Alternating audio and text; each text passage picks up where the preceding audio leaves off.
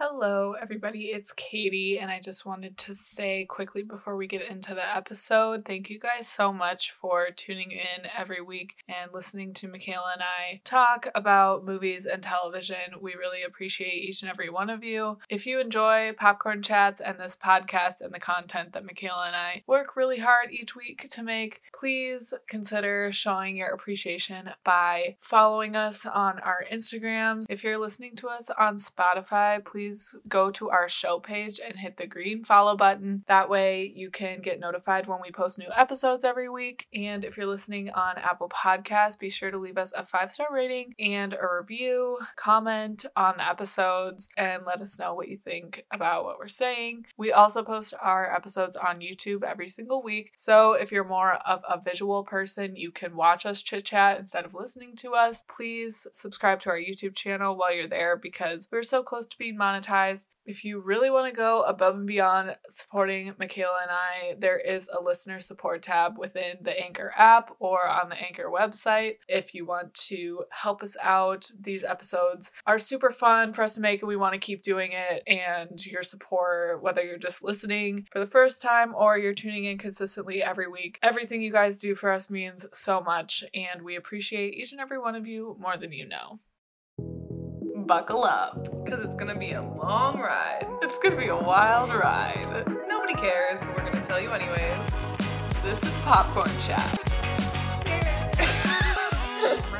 What's up, everyone? Welcome back to Popcorn Chats. I'm Katie. And I'm McKay. Can you hear my fan in the background? No. I'm gonna turn it off. We're back with a new episode covering another season of Game of Thrones. Our rewatch is continuing on in anticipation for the August premiere of House of the Dragon. This episode is about season 4 of Game of Thrones and our rewatch. We're talking all about it. Spoilers ahead, not only for this season, but for continuing on seasons of Game of Thrones because Michaela and I have both seen it all the way through, and this is our rewatch recap. One of our favorite shows of all time. If you're new to this new series on the pod, thank you for coming back and joining us. You guys are seeming to really like this series here, so thank you. We're loving doing it. I am loving rewatching this show and being able to talk about it with you because we didn't watch it at the same time. Here's the thing. Oh my god, that's so true. And now watching the same episodes at the same time together and then being able to talk about it with you. Yeah. Such a joy. And just rewatching this show, it's such a good show to rewatch because of all the new things that we're picking up. And then just the storytelling. I'm really appreciating it. I'm really loving it. I typically don't go back and rewatch things, but this one, it's like a must rewatch. I rewatch literally everything. I like rewatch things more than I watch new things because I don't like That's new true things. for you, yeah. I just don't watch anything. We're just going to skip a check-in because nothing's really new with either of us, and it's late where Michaela is, so we just want to get a move on here. I hit 5,000 on YouTube, actually. That just happened today. Congratulations! Oh my gosh. Thank I'm so you. proud of you. So yeah, that's literally my only thing. And that just happened 3 hours ago. Wow, thank you guys for subscribing to McKay. Yeah, thank you. I'm excited. So anyways, yeah, I just finally had something to contribute to a check-in, so I just wanted to say that real quick. I'm sorry. I thought you said you wanted to skip check-in today. No, I just thought, you know how sometimes our check-in can be 20 minutes, and mostly my fault. Do soundbite. We can do soundbite check-in today. Yeah. So definitely. we gotta start with the 60-second recap. Good thing you remember this shit because I fucking don't. Is it your turn? Please tell me it's your turn. I can't. It is in fact my turn. God. Okay, let me pull up my timer then. So if this is your first recap episode that you're listening to, I challenged Katie in our very first episode to give a 60-second recap of the first season of Game of Thrones, and now we've been alternating back and forth each season doing this. It's normally bad, but it's kind of entertaining to hear what sticks out for the season and what doesn't. All right, Michaela, are you ready? Yes, I am. 3, 2, 1, begin. So we start out, it's not even in the first episode, who cares about that? The second episode, Joffrey dies. R.I.P., but not really. He is poisoned, and Tyrion is blamed, and Sansa is whisked away by Littlefinger to her aunt's house. But her aunt is a nutcase, and she ends up being pushed out the moon door by Littlefinger. Whatever, Littlefinger realizes that she's a real threat. Arya and the Hound are off on their adventures. Lilas to them. Brienne and Podrick are teaming up this season. Love to see see that. Jaime is stuck between Cersei and Tyrion. Tywin is being a dickhead with his incestuous family. Jon and Ygritte are separated. They are no more. And then later, R.I.P. Ygritte. And Bran is off doing fuck knows what. Theon is now not Theon, he is Reek because Ramsay Bolton is a fucking psychopath. Dany has freed more people, but then some people are like, wait, we don't really know if we like this. Grey Worm and Missandei are starting to vibe with each other, and Ser Jorah has betrayed Dany. Cut and off. Ooh. Sorry, I gave you I a feel little. like that was actually pretty good. I gave you a little extra time to account for the lag between us. But yeah, that was really good. I enjoy your recaps a lot more than mine. I'm sure our listeners do as well. That was very impressive. I feel like yours are very chaotic. Mine are chaotic, but yours are succinct, and you cover at least more than one fucking storyline. I get hung up on one, and I just stick with that the whole 60 seconds. But then I realized I forgot, what's his face? Stannis. Sorry to that man. Who fucking cares about him, Stannis? Get out. Lots going on this season. Lots of continuation with some of our favorite people on the show. I kind of agree with you. You know, we were talking a bit, obviously, while watching this, and Michaela mentioned that it's a bit of a slow start to this season, and I think I agree. Like, minus the Purple Wedding. Purple Wedding's kind of cray. It kind of goes like from a simmer to a really hot, like overflowing boil by the end of this season in a lot of different ways and in all different places of the Seven Kingdoms. You know, everything's kind of coming to a head halfway through the show at this point. We're very deep into these major storylines with our favorite characters. Storytelling is really important, and things are starting to pay off that have been building up throughout since the beginning. So it's very fun to watch. Lots of death this season, of course, because of it's Game of Thrones. Obviously, lots of death, but lots of prominent people passed away this season. We'll get into that. Yeah, I don't know. What do you want to start with? Well, I feel like we should start with standout star and standout scene before we jump into everything else. Good plan, good plan. Who is your standout star this time? I'm very interested to know. Why don't you go first? Oh, are you sure? Yeah, because I literally don't have one. You don't? No, I didn't feel like anyone in particular this season's storyline stuck out to me. And honestly, if I was going to pick, it was going to be Tyrion just because he's my favorite character. But do I necessarily think that for this season specifically, was he the absolute standout to me? In past seasons when I've chosen my people, Dany, Tyrion, Marjorie. I don't necessarily think they had one of those kind of Tyrion had one of those kind of seasons, but he stood out to me because he's my favorite. Okay. So I don't really feel like that's a fair comparison, I guess, this season. I did actually really enjoy Ramsay just because he's fucking insane. But again, is he my standout? Not necessarily. So I don't know. I didn't really have one person that overshined everyone else. I get that. I think that makes a lot of sense. I'm surprised, though, with you not choosing Tyrion because I think of all the storylines, the King's Landing storylines are my favorite, especially with the Dorne people thrown into the mix and everything that is the fallout after the Purple Wedding. I really loved Tyrion this season. I think he would definitely be a contender for my standout star. But something that surprised me, and I think who I'm going to choose for my standout star this season, is Prince Oberyn. I really fucking like him, and I think Ramsay as well. I didn't appreciate these characters as much the first time through because they're kind of late to the game, and I'm already we've talked about this, struggling to keep up with who's who, but now on this rewatch, I'm able to appreciate everyone so much more. I'm picking up on so much more, and I really, really love Ramsay. Obviously, he's a horrible person, but the performance by this actor is fucking Emmy worthy. He's incredible. Him and Theon both in this season are insane together. I don't know how they didn't get nominated. Yes. Because they truly delivered outstanding performances. They heighten each other's. I love their dynamic and just that new character. But then Oberyn, I did not really appreciate him as much the first time around, But we love the fucking bisexual representation that is Oberyn and his lover from Dorne. And just Oberyn as a character in general. I fucking love the moment with him and Tyrion when Oberyn tells him that he'll be his champion. And I think just like the first time through, I was like, who the fuck is this random guy? Like, I don't really understand what's going on. Why do we care about him? But it's like a full circle moment. It all leads up to him like deciding to be Tyrion's champion for the trial by combat or whatever. And I just think it's such good storytelling, and just his character is really well done. And I think the actor does a great performance. I love Pedro Pascal, and I love him in this role. And I totally agree with you. I did not appreciate the Martells enough the first time around, and I thoroughly enjoyed them this season. Also, that got me thinking, where did Bronn go? I'll just touch on this really quick because I don't necessarily feel like it's that important to come back to.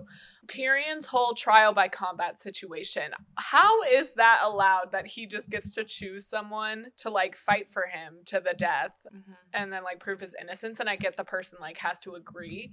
Really, Bronn's only moment in this whole season is when Tyrion's like he tells Jaime to get Bronn for him to be his champion again, because he did it for him the first time when he was on trial and at the Vale with crazy Lysa. But Bronn comes back and he's like, I love you, bud, but like, what would you do if you were in my situation? I just like, this doesn't make any sense. I'm gonna choose to keep living just because my odds are better to not fight for you than to fight for you. I appreciate that moment because it's such a good, like, that is Bronn's character. He makes the choice that the character of Bronn would make. Okay, standout scene. I have two that I literally couldn't pick from. I literally couldn't make myself pick. And those are going to be, one, of course, a Tyrion scene. Tyrion's trial and his confession when he is finally so fucking fed up with everyone in this trial after Shay gets on the stand, just annihilates his character, lies to everyone.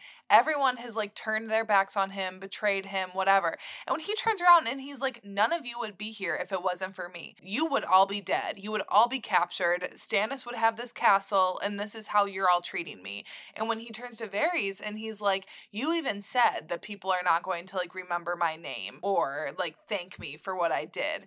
And Varys is like, yeah, you know, like I did. But he, again, like he can't really say anything because he knows it's true. I love Tyrion calling everyone out for their fucking behavior because he is mistreated by every single person on this show, and yet he still always like chooses the right path at the end of the day. Right. Like he'll still choose. Like if he had to make the same decision to save those people all over again, he still would do it, even knowing what he knows now. I love that scene. And also just Peter Dinklage is insanely talented. And then Sansa talking about Lyrsa's death and lying to the like little council there with the Knights of the Vale, and seeing her cry and like become emotional and spin this whole tale about Littlefinger and Lyrsa and herself. And then when that woman hugs her and she's turned around to look at Littlefinger, and you see him watching her and he's realizing like I can't control her. Like she is not just a pawn like I thought she was. She is not just a helpless, silly, foolish girl who just like wants to be married, wants love, wants to have babies and be a queen, whatever. She's like an actual player. She's smart. She knows how to play her hand right, and she is an actual like threat to him a little bit. And I just love seeing Littlefinger realize that, and then also us as an audience realizing like, oh shit, Sansa is not the same like helpless girl that we saw in season 1. Yes. I loved that scene. Yeah, I love that moment because she really had his entire life in her hands, because she definitely could have like fucked him over really hard. I think that's another Sansa moment, kind of like when she was playing her role in the Capitol. I mean, she's like a very skilled actress at this point. Sansa is the character, because she had to pretend to be someone she wasn't in the Capitol basically her entire teenagehood. And now she is kind of like, she's not letting up just because she's out of there. That's when Mr. Baelish should have known that she is not one to be fucked with, but he continues to try and manipulate her, and that does not end well for him. So R.I.P. My standout scene was also Tyrion's trial. I love when he's like, I wish I was the monster that you all think I am, because I would have loved to be the one who poisoned Joffrey. And I just like how that ties into him and Oberyn's conversation in the dungeon when Oberyn says that he'll be his champion, and he's like, everybody called you like this monster, and I was so excited to see this beast when I was a kid visiting here, and then you were just a baby with a big head, and like you were just normal. Tyrion's journey really comes to fruition in this season, where he's just like, fuck everyone, I am who I am, I'm not gonna apologize for it anymore. Like, what am I supposed to apologize for? Something that I literally can't control. Right. When Jaime's like, bro, he didn't try to kill our mom. He was an infant. Like, Cersei, just shut up, like, bro. Thank you. You want to stand behind the man that killed our mother? It's like, you're on. Seek treatment. Honestly. Maybe if more mental health resources were available to these people, some of these things wouldn't have happened. I love how the purple wedding, though, wasn't either of our standout scenes, because even though it was shocking, and I feel like maybe if we're done with that as we transition, if we want to maybe start with like all the stuff in King's Landing, because like you said, there is so much there, and I think it was arguably the best location of storylines this season. But we start off with a bang. Yet again, Marjorie, widow times 2 now, not able to consummate a fucking marriage yet. Yeah, it's like she's cursed. I remember watching The Purple Wedding, because obviously when I first watched this, I had no idea that Joffrey died, or like how he died, or how any of this went down. And it was even more shocking because it's only the second episode in the season. When you kind of anticipate like big things to happen later on in the season, but to have it be the second episode, that whole entire wedding sequence is great. When you're seeing Joffrey be like a fucking asshole, everyone just trying to get drunk, everyone having a party, and then when Marjorie's like, we'd like to pledge the food to the village, and then Cersei's like, take it to the pigs. Yeah, what the fuck, Cersei? They gotta sprinkle in those moments, though, because at the end of the day, Cersei is a villain, but she has moments where it's like, she's not redeemed, but you can't help but like be drawn to her as a character, and I think a lot of that is just the actress and her performance, but those moments are very integral, I think, to the character of Cersei, where it's just, she is this cold-blooded monster. I don't know, just her like mama bear moments. I'm like, I can't help but love her in those situations. And when she's begging with Tywin not to like sell her off to, or not sell her, ship her off to what's it called, with Prince Loras, like marrying him, Newgarden. Oh yeah, yep, Highgarden. Yeah. And saying like, my first son is dead, my daughter was sold off like cattle to Dorne, and now Tommen is like my last child that I kind of have a hold of. And she's like, if I leave and Marjorie and you fight for him, there's gonna be nothing left for him.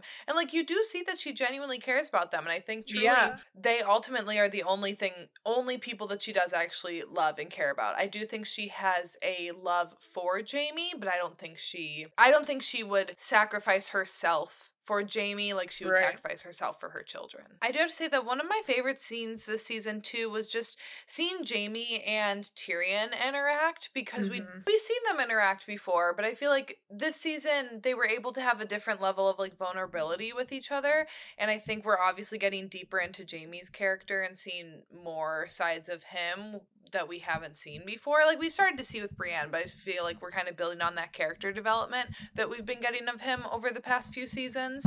And I liked their conversation in the dungeon, and, you know, even like how he defended Tyrion to Cersei or to Tywin. I just liked seeing him almost like pick Tyrion's side. Family dynamics in this season are very, very interesting. It's the first time since the first season that we're seeing them all together, the three siblings, and then their dad is thrown into the mix, and the dad is like not on anyone's side. Jaime is his like golden favorite child, but he's still like a dick to Jaime and is kind of like controlling him and everything. Yeah, it's very interesting seeing them all interacted. I love Jaime's character development in this season, and he does make a choice, you know, he really does choose Tyrion over Cersei the moment that he promises to his dad that he'll go to Casterly Rock as long as Tyrion gets to go to the Wall. That's him giving up being by Cersei, so that really is him making a choice there, which is very interesting to see, and I don't think he would have done that without his experience with Brienne on the road,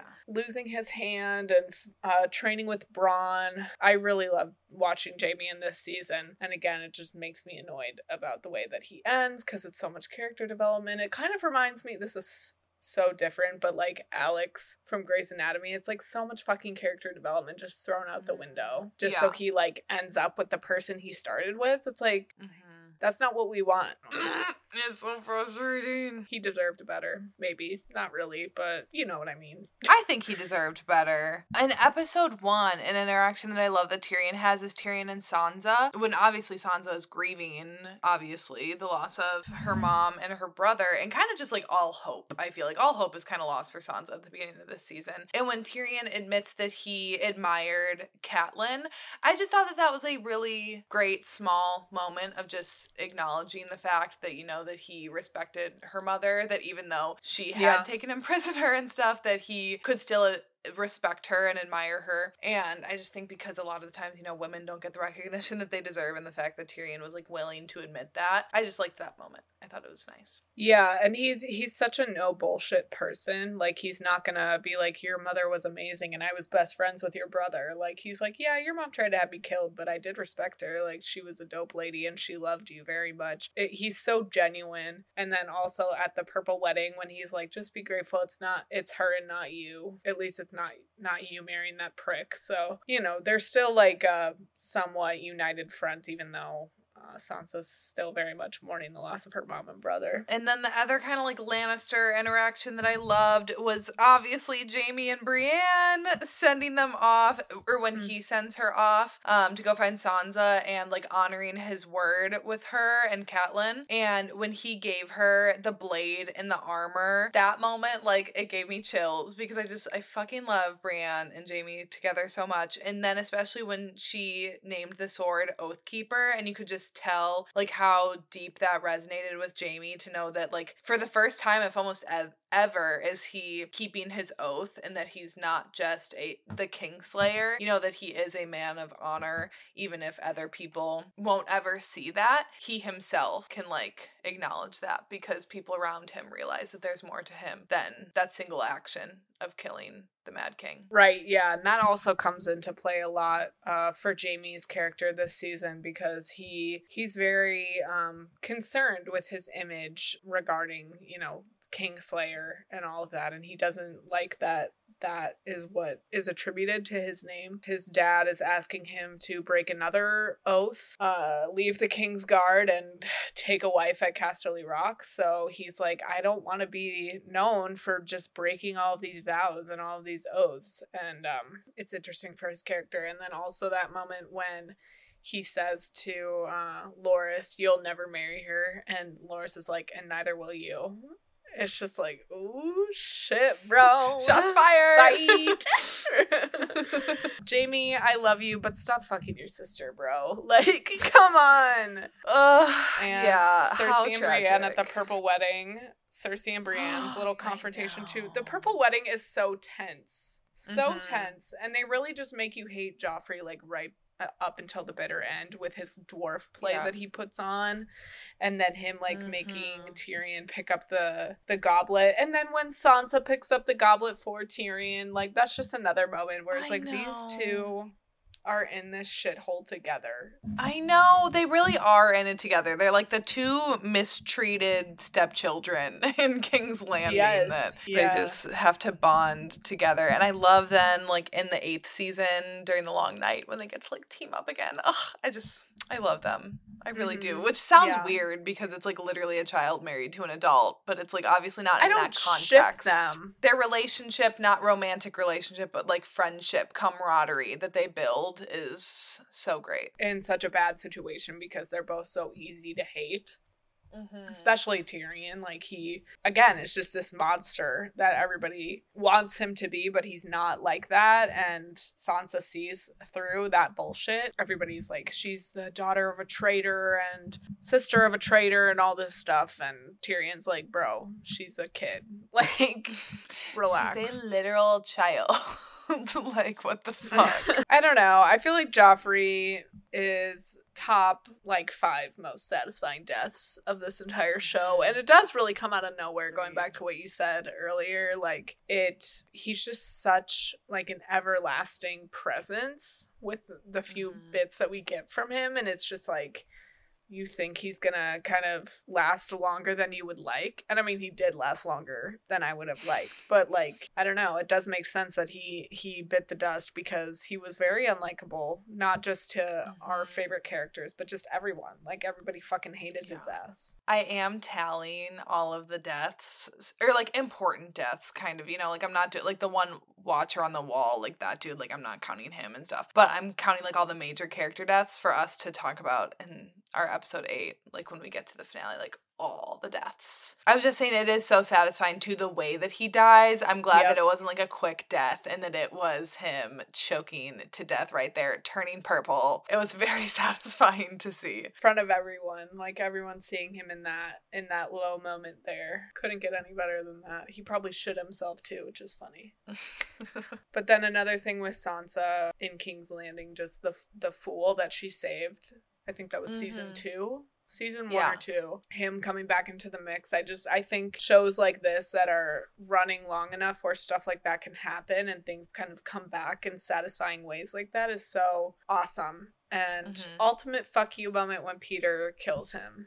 Hate that shit. Yes. I fucking hate Littlefinger. He's one of the villains that I watch where it's like, I don't enjoy watching him when he's on my screen. Like, I love watching Varys, which, like, Varys isn't a villain, but I'd say he's, like, very morally gray. And I enjoy watching Ramsay. Ramsay is a piece of shit, but I do enjoy watching him because he's so crazy. Even Joffrey, there's a certain level of enjoyment that you get from watching him because he is so, like, unhinged and absolutely psychotic. Where Littlefinger is just, like, he just gives me, like, the heebie-jeebies. Like, he just grosses me out. I don't like him.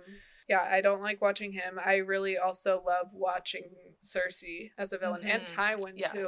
And then the allyship between Varys and Tyrion, again, like Varys looking out for Tyrion in that moment in the trial when he's like, you told me, or whatever. He's like, did you forget what you said to me after, like, the battle at the Blackwater? And he's like, unfortunately, I never forget. Ultimately, like, that coming back around for Varys, like, helping him at the end of the season, helping him to get out, and then Varys eventually leaving King's Landing. So we get Littlefinger and Varys both leaving King's Landing, one with Sansa and one with Tyrion. And I think that's very interesting because these two men are both... Peter Baelish is very self-interested, and that kind of influences his reasoning for leaving King's Landing and the Lannisters. And Varys is I would say more he's into, like, self-preservation, but then he's also, like, looking out for what's best for the realm, and that influences him to leave. I don't know. I like it. I really do enjoy Varys as a character, and just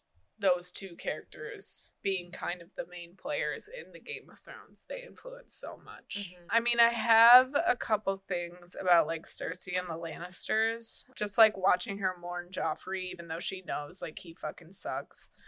I mean, it's still, like, her kid at the end of the day. And when she says, did Jaime avenge our son? It's like, dude, relax. And then not them fucking in front of their dead kid. Their fucking dead incest baby. No. Can we not? Oh my god. Can we not? Oh my god, how was I about to move on without even talking about the ending of the season with the Lannisters? But yes, 1000% rotted. I mean, already rotted. Find someone else that's not your blood to fuck. Yeah, and don't fuck in front of a dead person. Your dead incest baby. Yeah.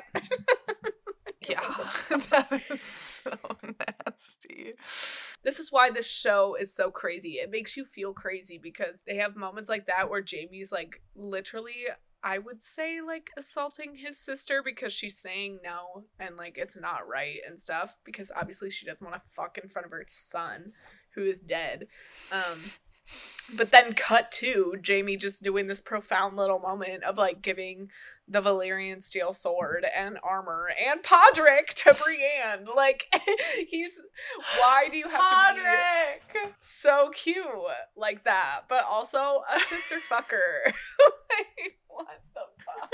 Oh my god, I freaking loved when Podrick showed up and he called Brienne sir. Yes, I love that duo. Me too. And again, then I think ahead to, like, other moments that they have coming up that it just makes me, like, so look forward to those. Jaime and Cersei are just... Find someone else, bro. It's not like either of you two are ugly and, like, you're the only people that you can get. Like, you can find someone else. Right, exactly. Please stop. Yeah. This is not really related, but I would just like to say that I think top bitch of this season is Maester Pycelle. I hate that old crusty fuck. I don't like him. He's kissing everyone's ass.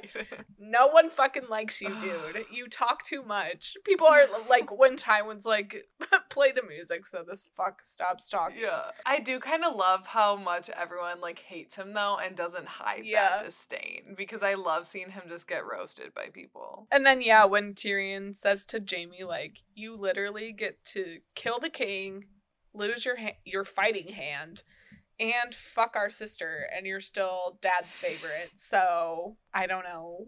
That's not really fair. I just love all of the Jaime and Tyrion content that we get in this season. Just like, I feel like we got so much Tyrion and Cersei content in the third season and second season, and now we're more like Jaime and Tyrion. And also just going back to Podrick, when Tyrion's like, there has never lived a more noble squire, when he's talking to Podrick. Yeah. And he gives Podrick to Brienne. And also then when they run into the little baker boy, and he gives him the direwolf. Yeah, I was gonna bring that up when we talked about Arya. I just had one more thing that I completely forgot about. Yeah, was the finale, and also just two middle fingers to Shay once again. Yeah, like, this is not you like trying to survive. This is you like being a petty bitch and Butthurt. Just completely like, this isn't like just making up some sort of like lie that's gonna like damage his reputation. Like, he's literally gonna die. You're literally sentencing him to death because he sent you away, which if you had half a brain cell you would realize that he did that because he loved you and was trying to keep you safe from his psychotic sister and psychotic father and psychotic king. And then I find her death satisfying. I do. I'm glad for Tyrion, and I find Tywin's death so satisfying too. I mean, Tywin's death super satisfying. I'm sad for Tyrion when he kills Shay, because this is like the second woman prostitute that he has fallen in love with. I really feel for him in this moment because he did love her, and like you said, he was just trying to protect her, and she was like, well, you broke up with me and now I'm gonna fucking get you killed and fuck your dad. Don't do that. That's not a justifiable reaction. You're a little bitter. I get it. You got dumped. But it was for your own good. It wasn't because he didn't like you. And he only made it seem like he didn't like you because you wouldn't leave. And he was just trying to protect you. Well, and also he didn't dump you out in the street. He, like, set you up. Right. Their breakup was hard to watch. It was sad. It was like, hard. Crying and stuff. And it's totally justifiable why she would be upset. But then to, like, lie to literally get him killed over it. Right. And to come back to King's Landing just to, like, tarnish his name.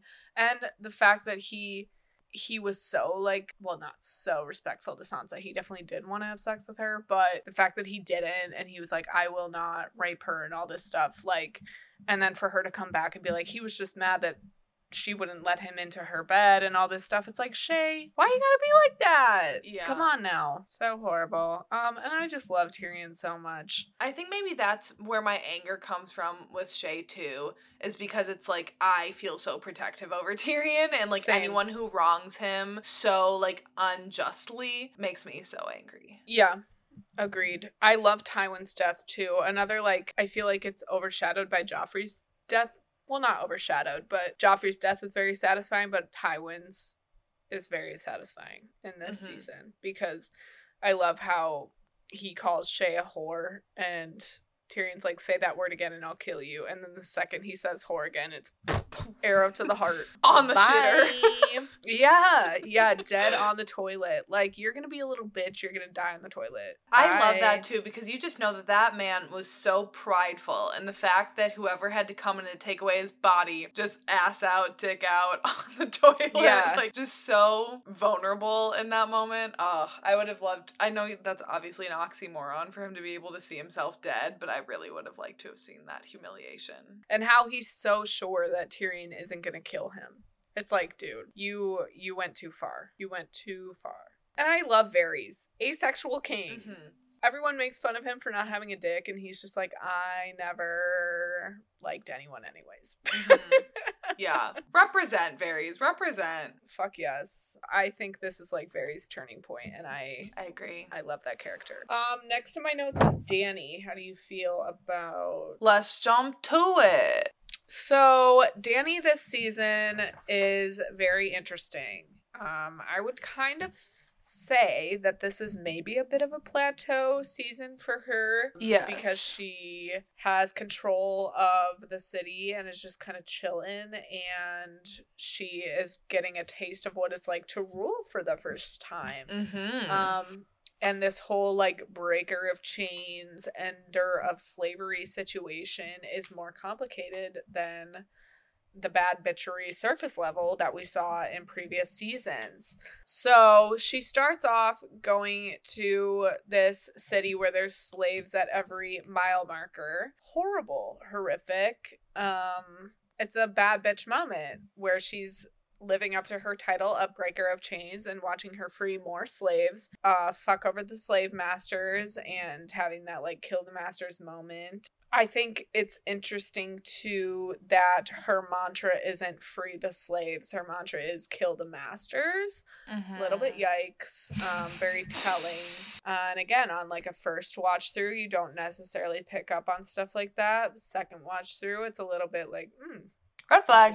And then crucifying the masters. I remember my first watch through of this, I was kind of like, It's not something that you can't come back from. Because it's like, I understand justice, like you want justice, but it's just very interesting how she has to confront some of these decisions that she makes. Like when that man comes and is like, my dad is one of the people that you crucified, and he spoke out against slavery, and people turned him down, and why would you answer one crime with another crime? That's kind of the first moment, not the first moment where she's like challenged on her pursuit of justice, but a very crucial moment for Dani's storyline. Again, I just wish her being like questioned and like stood up to about this would have changed her mind, like Jorah changes her mind in that one scene where he's like, maybe we should give them the chance to stop being slave owners instead of just rounding them up and killing them. And she is like, yeah, you changed my mind. Love that scene. Sorry, I'm rambling, but her dress in that scene, holy shit, she looks so good. Do you know what dress I'm talking about? Where it's like her yeah. Well, she wears a lot of dresses this season. Like, what am I looking for? Well, okay, in that scene, she's wearing like a dress where it's like titty cover, and then her like tummy where it's like her chiseled, like defined tummy is showing. Anyways, I love women. We don't have to get hung up on that, but I do like her wardrobe more this season. I like seeing her have money to have clothes. Yeah, her outfits are always popping off this season. It's amazing. But yeah, I don't know. What are your thoughts on Dani this season? I think Dani's a little boring this season, if I'm going to be honest. I agree. The things that I more enjoy for Dani this season are her crew. I love Ser Jorah, as always, and as I have said time and time again, I love Grey Worm and Missandei. They're like top 5 favorite. I love them so much. And I love seeing the beginning of their like little vibes with each other, even though it's small. I just love that they're starting to turn from being like more just having storylines to do with Dani to having storylines that are individual to themselves, and like seeing them become more standalone characters in that way. I freaking love both of them, and I love seeing those vibes planted. I do think it's interesting with the dragons too, how they're like very out of control this season, and how it's talked about how like she can't control them, and the fact that she is like this breaker of chains, and then at the end of this season she ends up putting her own children in chains, and that she had to like make that very difficult decision. That makes me so sad, seeing those dragons like fight against them and be like, Mom, what are you doing? Like, oh my god, that like it breaks my heart. Obviously I know it's literally CGI, but I can't help the way that it makes you feel. Yeah, definitely. And yeah, I don't know, I think Dani's fine. I think it is like a very interesting conversation when the one man comes and says, you know, like, I had a purpose when I was a slave, and like these children loved me, and I had a home, and I had this, and that was just like his life, and how she took that away from him when maybe like he didn't necessarily want that freedom. And it's just interesting because obviously like slavery bad, like there's no like question about that. But then when you hear from his perspective of saying like, well, actually I would like the option to continue to go back, or like to go back to that family because like that's where I felt my calling, and how he's like, I'm old, you know, like I don't have the time to change like all of these like younger people do. So like obviously you can let all of them make their own decisions, but for me, I would just like the same respect of being able to like make my choice to go back to my master and family, which it's just, I don't know. That conversation is definitely very complicated and like two very different sides. And it's not black and white, and it's like this, you can't just do an action without, I don't want to say like repercussions or consequences, but there's fallout and there's different situations and things that are gonna like happen as a result of your decision making. And majority of the slaves that are freed are like grateful about it, but then there is this fallout of people who just like don't really know what's going on, and like there's this kind of disorganization and stuff that she might not necessarily have thought about or anticipated. Same with these dragons just kind of wreaking havoc and like killing this man's whole flock of sheep. And it's good for her, you know, in episode 6 when she's like, I'll pay you like 3 times their worth or whatever. It's like at the end of the day, you know, she has a good heart and she wants what's best for people, but her, you know, I find myself always on Dany's side. And even my first time watching through this, I remember just having issues with her pursuit of justice. That's the only thing that I kind of like get hung up on. And then she has these moments where it's like, yeah, my dragons like killed all your sheep, so here's like 3 times as much. And it's like, that's what makes her so lovable and makes you still root for her at the end of the day. But then these decisions that she makes that are a little bit more complicated than they appear on the surface level. It's like, you know, she's imperfect. She's not this like completely, you know, amazing, good character. And that's what makes her so awesome. And I just always kind of thought she would overcome that. But the fact that she like regresses and sinks into that, and that's like her Achilles heel that results in her downfall, fucking sucks. And I will never let up on that. I know that this rewatch, I'm picking up on more things, and I'm like, okay, I get it. It was always there, but I will not ever be okay with the 8th season, and I don't want to like go on a rant again this episode, but we'll have plenty of time for that in season 8. Yeah. That episode's going to be like 3 hours long.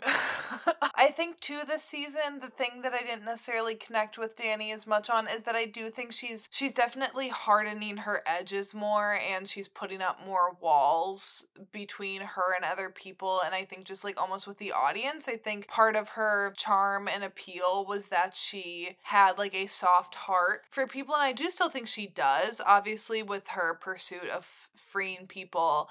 And as you said, paying that man for his goats that the dragons destroyed. I just think there's almost like a coldness about Dany this season that she didn't used to have. And I think that carries forward. Like, I think from this point out, you know, Dany does have a sense of coolness about her. And like I think back to the 3rd season, like even when she, like Dracarys is that man and like takes the Unsullied, she still just has that like bit of warmth to her, where this season I find it lacking. Yeah, this is definitely kind of a turning point for her, and she does have to make a lot of tough decisions. I think it is just her first experience with having to rule, and she does have a huge following and devoted group of people now like relying on her. You know, a really hard decision is, like you said, chaining up her kids, her dragons, and then sending Ser Jorah away and finding out like her most trusted confidant has been spying on her, or originally was spying on her. I think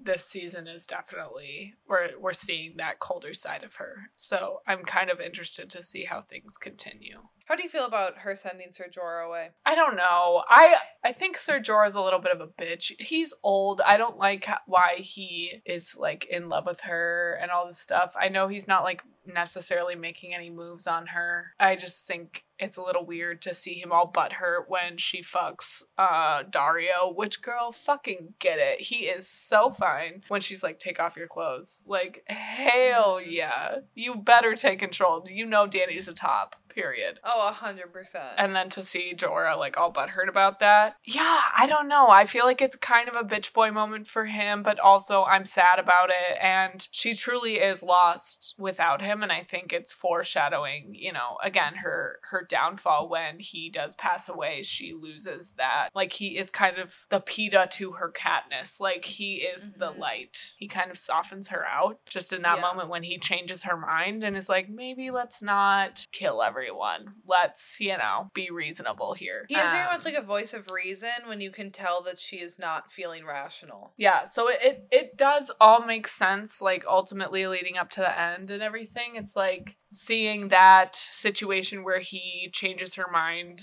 and brings out the good in her, and then her sending him away. It's very much foreshadowing, like, Dany isn't Dany without Jorah. But again, just the execution babes at the end. It didn't need to be that way.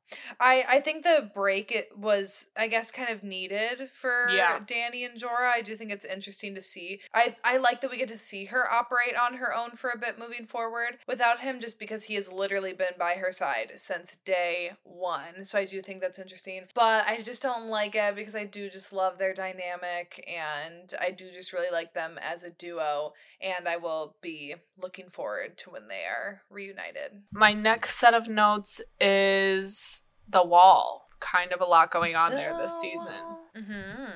I love Ygritte again. Just how she's like, I'm not anybody's to own. All of you guys have all this shit to say about me. It's like, you know what? All of you men, we have this whole war, like this whole huge precipice of the free folk, where we're finally gonna take the Wall. We have all these people, we outnumber them. It's a huge moment for us, right?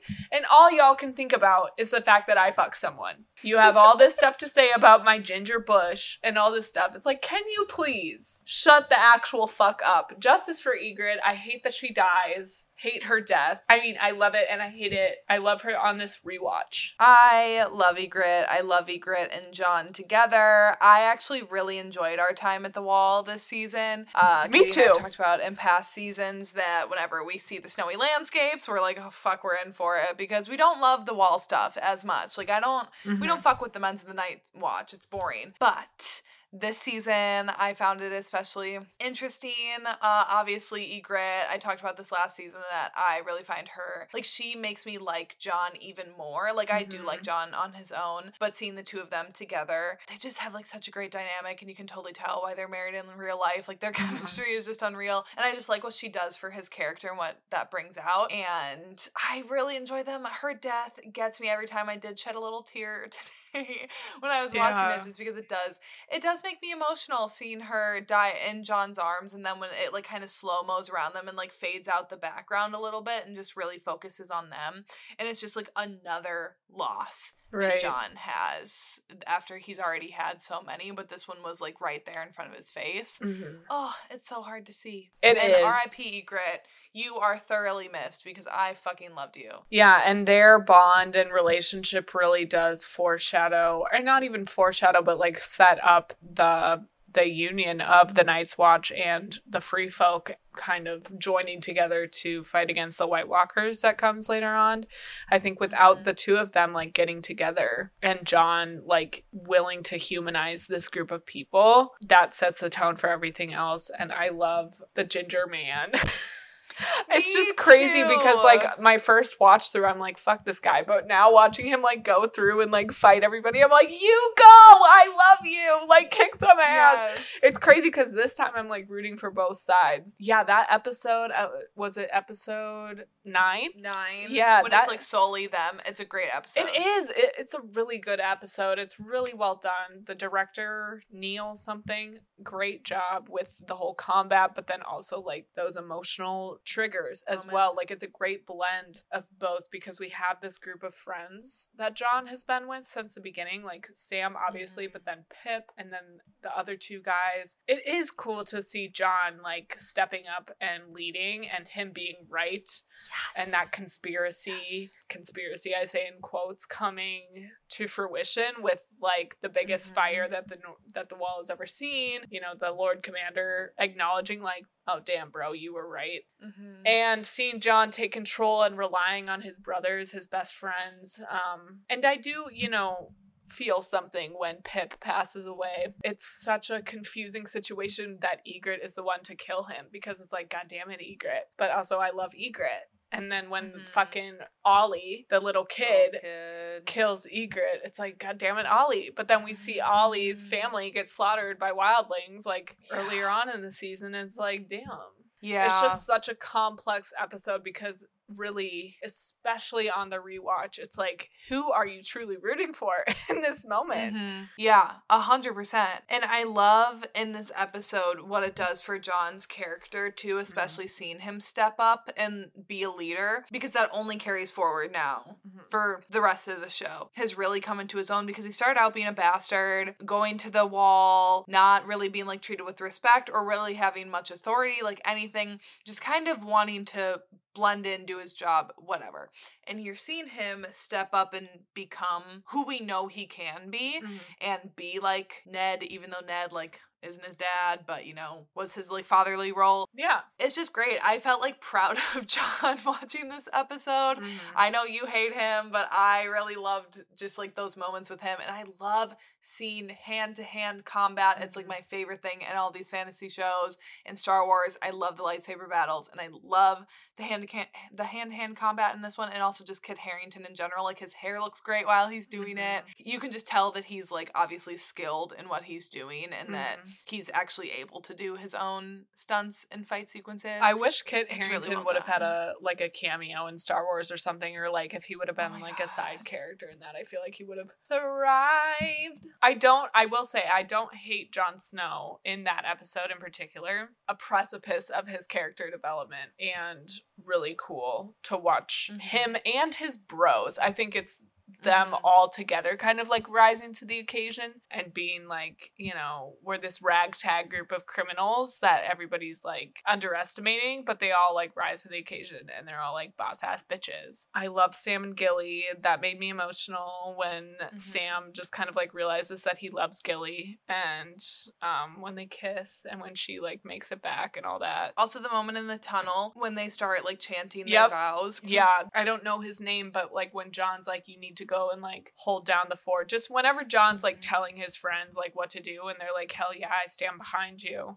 It's very cool to see, very heartwarming. It is. Also, this is kind of going back to the beginning when they like go back to Craster's and kill the brothers that like stayed there and kept like raping the Craster women. I love the John and Ghost reunion. So cute.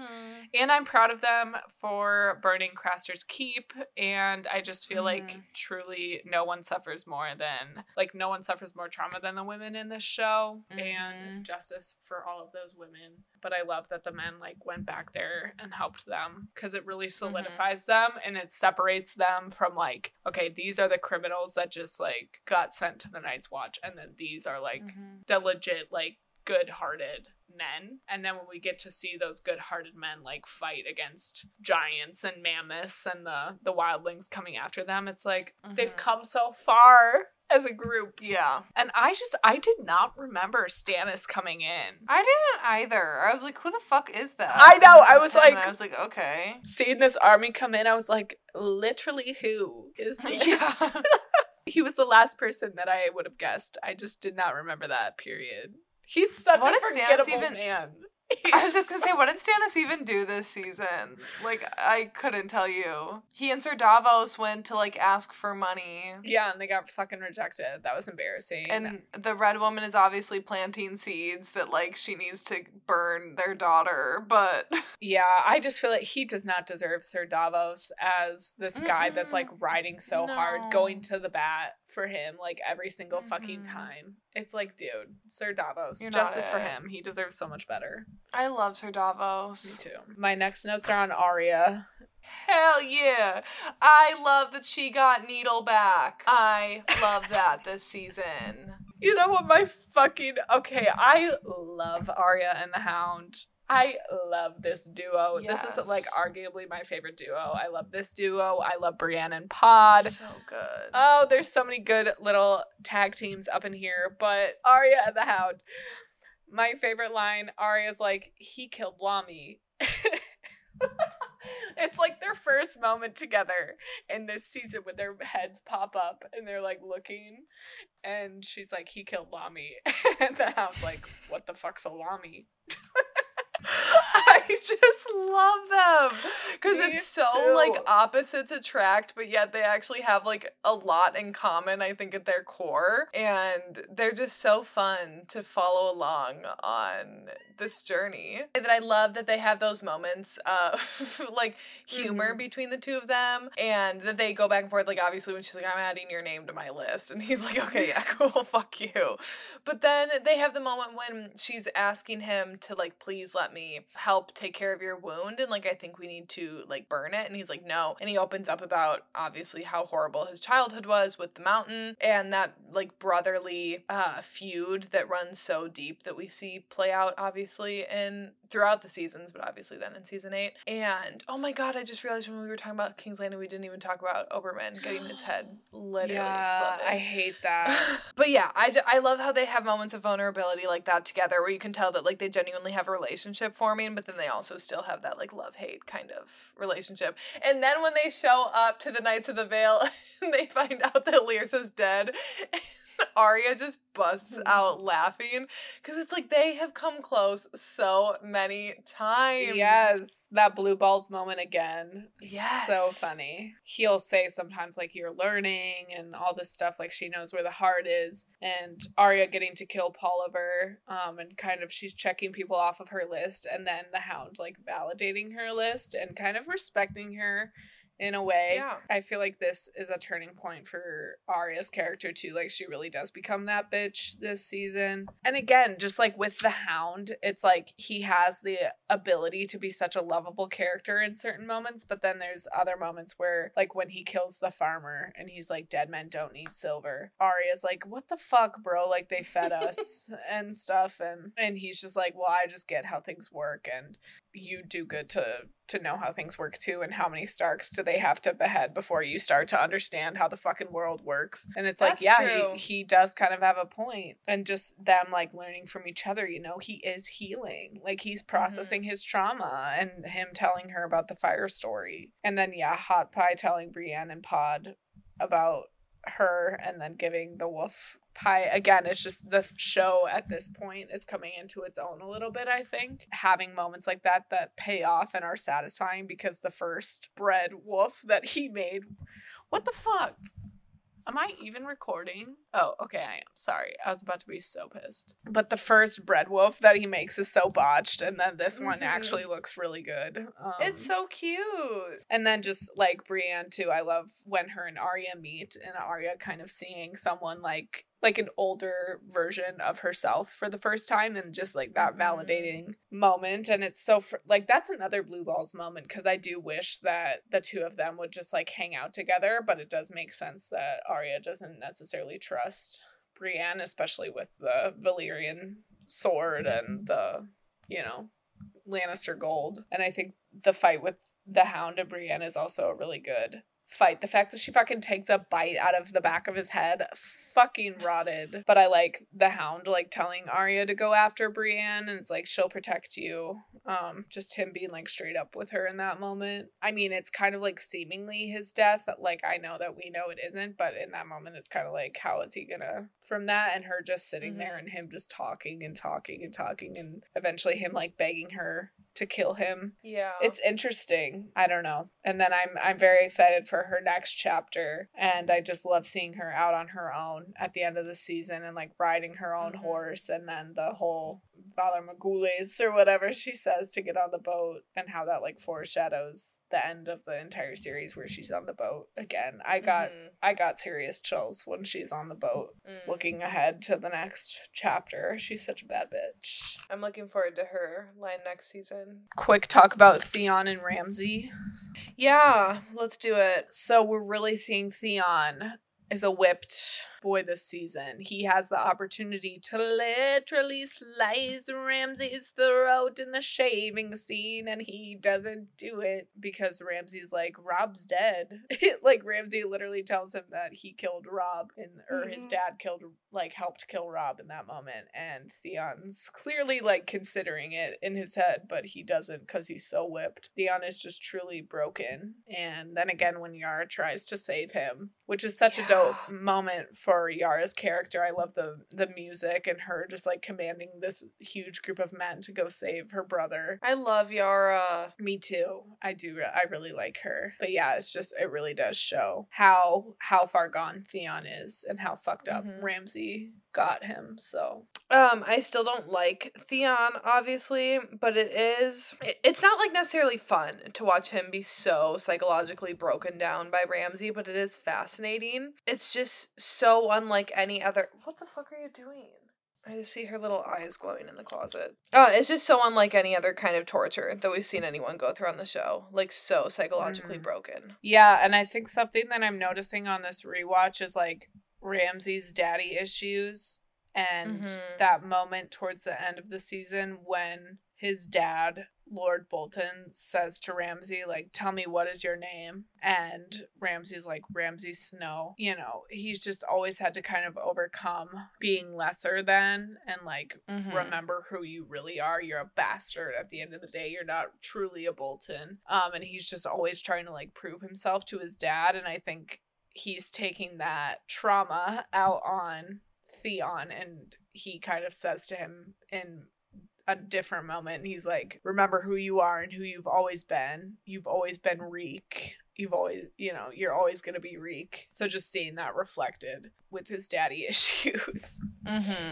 It's kind of crazy. And then that moment where the sex scene, I know this is inappropriate, but I just think that was a hot sex scene. What scene? Like, when Yara's like coming to save Theon and Ramsay's having sex with that girl who's also like kind of crazy. Yeah, she's a nut. He's hot.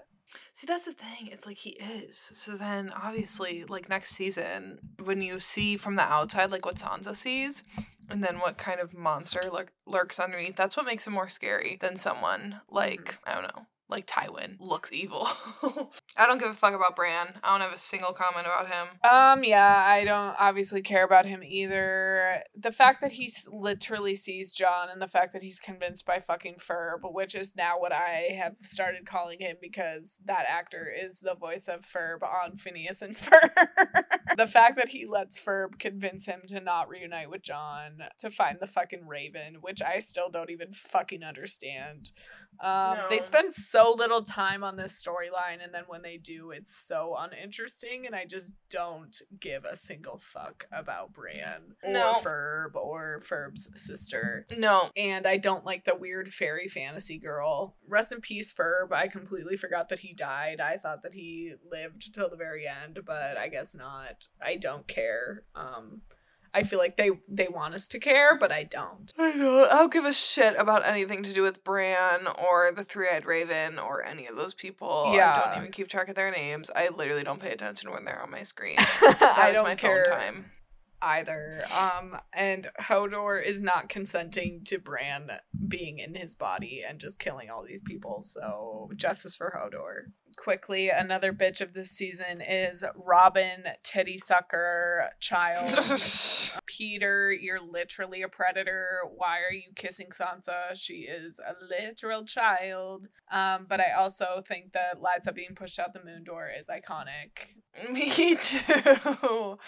It's a satisfying death, honestly. And also, I love seeing Sansa slap Titty Sucker. We didn't get a whole lot of Marjorie this season, but it is sadly interesting when like her grandma kind of admits to killing Joffrey, and her like look of knowing, her grandma being like, you didn't think I would actually let you marry that fucker, did you? Like, and just the fact that she does have compassion even for Joffrey, like how she was so upset by his death. Not so upset, but just like that was hard to watch.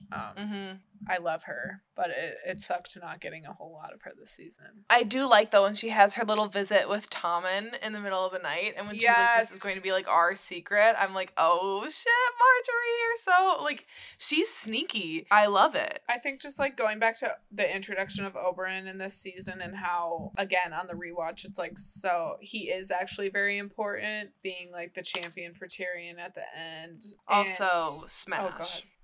Smash, for sure, Smash. And that story, him talking about how Cersei, like, fucking grabbed Tyrion's dick as a kid. Like, she has just always been a fucking crazy bitch. She's had issues from the womb. Why is she so crazy? Yeah. I think we already touched on this, but her just telling Tywin, like, yeah, I fuck my brother. It's all true, what they say about us. Yeah. That was iconic, a wild honestly. moment. I kind of loved seeing that. I did too. Funny. One thing with the duel, like, oh my, first of all, that duel is amazing. But Oberyn, bro, you did not have to do that many, like, twirls and shit. Like, you're not that you're asking for your head to be exploded, but walk away. Yeah. Like, he had the chance to win. He really did. He did, yeah. He's just a showman, you know? He's theatrical. He's a little extra. And I wouldn't expect anything less from him. And even, like, his death was a theatrical death. What a bad way to go. See him go. Yeah, oh my god. Ouch. That, like, makes my head hurt just thinking about it. But also we see the Mountain begin, like, his zombification process.